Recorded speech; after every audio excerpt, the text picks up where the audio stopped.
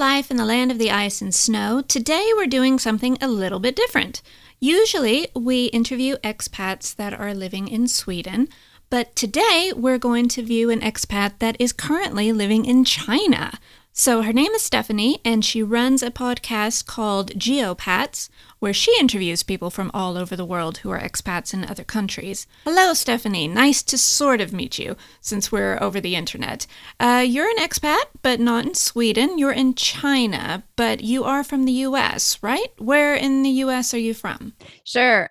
Complicated question, as it often is for expats, but the short version, which has taken me years to make shorter, is born and raised on the East Coast in New York and Pennsylvania. And then when I was 20, I moved solely by myself over to California and then slowly worked my way up the coast, Los Angeles, San Luis Obispo, San Francisco.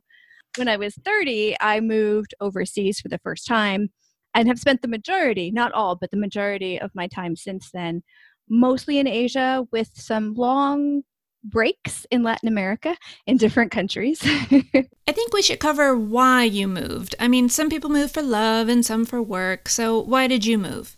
You know, I'm probably in category C or D, whichever that, because a lot of people, like I've heard on yours and other expat podcasts, people talk about being like a love refugee or those kinds of things. And I honestly originally started living overseas because I wanted to. It wasn't enough to read about other places. And I graduated university right during the dot-com crash. So going overseas with a company was just not happening. So I had to get creative on how I was going to live overseas. And so I just started very accidentally doing side jobs and things. I worked in hostels. I did some like writing or editing stuff. I would do anything to stay longer, and then I'd run out of money, come back to the US, be on somebody's couch for a while. And after 2 rounds of that, I got very annoyed that I ran out of money. So that's when I started teaching English, and I fell in love with the students. And there's a lot of creative, fun stuff that goes into teaching language. And so I just kind of nestled in there for about a decade. So did you choose a certain country you were interested in at first, or were you just trying different places? Well, at first, no. I wish I could tell you I was very strategic, but I was like, okay, seriously, the first time I went overseas as an adult after I graduated from college, I was on like all of the hostel boards, and I was looking for like casual work overseas. I applied to all these hostel jobs, and the first job I got was in Rome, Italy, just after the euro took over in Italy, and the grocery stores were a mess because all of the granny cashiers were trying to figure out how to deal with this non-lira. Yeah, I've heard recently actually that Sweden's doing a lot with digital currency. Is that true? Yes, they are phasing out cash to the point that many stores no longer accept cash at all. It's credit cards or Swish, which is confusing for the tourist. China, it's in a similar boat, but it's not credit cards so much as it's online payments on your phone. We've got 2 main apps that we use for it. WeChat's one of them. It's like a social media app, and it has like a million other functions, and one of them is digital payments. Yeah, and Alipay is the other one. That's part of Alibaba, the giant Right. company that everybody's heard of. Yeah. And there are places that say no cash. They'll have a sign outside that's just like, no, just don't. In fact, we pay our rent with our phones. With Nice. Yeah, they have like at the farmers markets or the wet markets or where have you, they have sellers who have like one product. They'll have one kind of vegetable or one kind of potato, and they only take the card. And That's so beggars funny. on the streets will also have them. They'll just have a QR code. How did you end up in China? This is actually our second round in China. Oh, My husband and I were here in 2010 for about a year. We followed a teaching job here, and we were actually working for the government at that time for this kind of school that's like a foundation year program where you're teaching kids who are done with high school and they're going to go study overseas in university, but they need another year of language injection before they can get their language scores high enough before they can get admitted to the university. So we did that last time we were here. And then we went back to the US, did grad school, did a bunch of things, started a job that fell apart in a different country, blah, blah, blah, blah, blah. And we're like, okay, it's time to go back to China. It was like, we knew there were jobs here. We knew we could come back to the job that I'm still in right now. And so it was just like, we needed familiar, and Shanghai was a place that had a lot of things we liked. So we came back and I would think China would be an extreme culture shock. Just to take writing, for example, like Sweden's alphabet looks the same except it has 3 extra letters, but in China it is entirely different. Honestly, China culturally was probably the easiest to adjust to in the places that we lived in Asia. Before this, to give a little context, I was in like Taiwan was my first place in Asia, and they use traditional characters, which are infinitely more complex than the ones you're talking about. Yeah, mainland China uses a simplified version, which is a lot easier to read and see and write and all that kind of stuff. It's still super hard to say. There's lots of tones. It's complicated. So I started there. So in a way that was good because it was the harder. And then from there to Vietnam, which uses basically a Latin script with a couple similar to Swedish. I mean, grammatically, it's very different, but we were in a very teaching English bubble anyway, but you could still read the language. So that wasn't too bad. And Vietnam was amazing. And then we went to Japan, which has 3 or 4 different scripts within the language. And I'm like, okay, y'all are language crazy. By the time we got to China, and it was the simplified script, and Shanghai especially is a really international modern city, I was like, Right. oh, okay, I can do this. How is it living in China without speaking the language? Can you get by in English? Yeah, Okay. especially in, how do I put this? So there's very real expat bubbles in a lot of Asian countries. It's very homogenous in a lot of the places that I'm talking about. And there's a very real place for if you're not of that culture. And it's not an insult. It's not a judgment call. It's just there's this culture and then there's other people. And Shanghai, even though it's an international city, there's very real places you would go to and not go to as a tourist or as an expat. And there's just places that don't really have a lot of stuff you would want. So it's a gigantic megacity, but there's really only a few neighborhoods that have the kind of things that you would want to go to. Yeah. The Formo French concession is one which still has a predominantly French expat community, but there's a lot of other expats that live there too.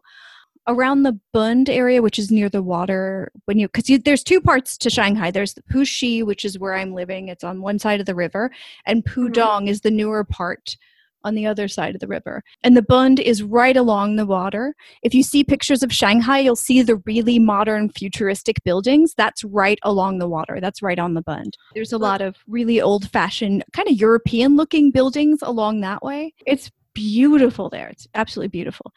See, after almost 3 years, I've gotten into a route where I have like favorite coffee shops or favorite neighborhoods, favorite malls, that kind of thing. I spend a ridiculous amount of time in the Former French concession because they have all the good grocery stores. Yes, what about the food? Do you have new things that you like or things that you miss? Okay, I've heard you have this question a number of times, and I was like, she's going to hate my answer when I do this. I generally don't crave American food very much. Big exception there is, and people are going to cringe when they hear this, the Whole Foods salad bar and hot bar. Seriously, the mac and cheese, I'm not even a mac and cheese person, but the mac and cheese that Whole Foods does is mind-blowing. And their salad bar and the variety of fresh, amazing stuff they have in it, I wake up some mornings and go, why isn't that here right now? London has one. Why doesn't Shanghai? This is not fair. And I understand how ridiculous it is. And when we go back to the US and we're in a city that has it, I'm like, you realize this is at least 1 meal a day. And my husband's like, we're good. I'm okay. There is a lot of American food. There's a lot of international food here too. So if I get those like burger, pizza, sandwich cravings, it's really, really, really easy to take care of it. I just don't get it that often. Honestly, okay, the first time when my husband and I actually met, we're both American, different from different states, but we met in Hanoi, Vietnam at work. First time I took him to San Francisco, which is one of my homes in the US, and I was like, oh my God, I can't wait to go. We went from Hanoi, Vietnam to San Francisco, and I said, I can't wait to go down to the Mission to get my favorite pho. And he looked at me and he's like, why do you want Vietnamese food? We just left Vietnam. And I'm like, I love Asian food. I'm like, it's really good. The spring rolls are really good. And I was like, it's different than in Vietnam. It's like, it's a different kind of, and he was like, I want a burger now, go away.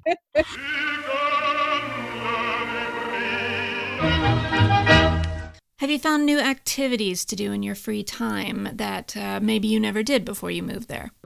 Because of not just the pollution, but the weather, it rains. Like Shanghai literally means on the water. Shanghai, it means like on the water. I joke and say it means of the water because it rains all the time. Like Seattle, keep trying. It's ridiculous how much it rains here. And the humidity is also very high most of the year.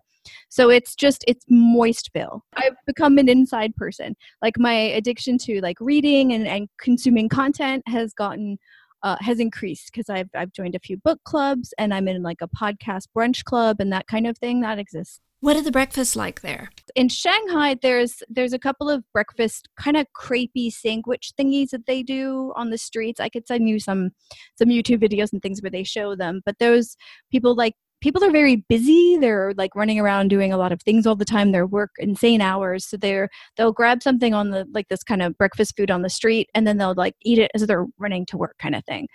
So there's that. At home, sometimes there'll be like a congee, like a rice soup. What does congee come down to? Congee is actually the Cantonese word, but like a rice porridge. There we go, like a rice porridge kind of thing. Okay. Happen. But a lot of people, honestly, because Shanghai is a very international city, they might also grab something from KFC. They have a breakfast menu here, which is frightening. Wow. Yeah. Do you have friends or family that come to visit you? Friends, yes. And they're generally incredibly surprised with how easy it is to, even with the language difference, how easy it is to maneuver Shanghai and how much there is to do here. Between the general historical stuff, the different restaurants, and just going to the different neighborhoods and seeing the differences in the city. There's definitely pockets with different personalities, and with modernization that's changing a little bit, but there's definitely a feel for each neighborhood that's really, really different from one to the next, and how gigantic the city is. It's like 26 million, I think, right now. It's everywhere is an hour, and if I get somewhere in half an hour, I'm like, what just happened? That's not possible. It's so not possible. Everywhere is it's 2 miles, it's an hour. It's 10 miles, it's an hour. It's just an hour to get anywhere. So when you have people visit, where do you take them? Well, because we've lived here a while, there's days when I give them a list and say, here's what you need to do today. And then there's days when I say, we're meeting you for this stuff. So the like they need to go to the Bund, the water area where you can see both sides of the city. They need to go there. There's a few like markets that they'll want to buy things, whether it be like fabric or tea or that kind of thing. They'll want to do that there because it's kind of in the more sort of what you would view as like the traditional shops and stuff like that. And again, the buildings are older and it's beautiful. On the days that I go with them, I take them to that same area, but we go to basically a bookstore street. And it's Fuzhou Lu is just like wall-to-wall bookstores. And they've got international books, not just Chinese books in Chinese, but then you also have the local shops with like the calligraphy shops and the bookbinding shops and all of the things that go into making books. And I sometimes wonder how long that's going to be there, because the smaller shops, it's modern. Right. Shanghai's modernizing. They are tearing down the older buildings and making sure the safer, bigger, newer ones are there. So I'm like, how long is this going to be here? But it's amazing to see. Especially, I'm really enamored by the script, and so to see the big calligraphy pencils and see people using them, I could stand there for hours and be like, write that again. It's like 2 strokes, and I'm mesmerized. I'm like, yay, do that again.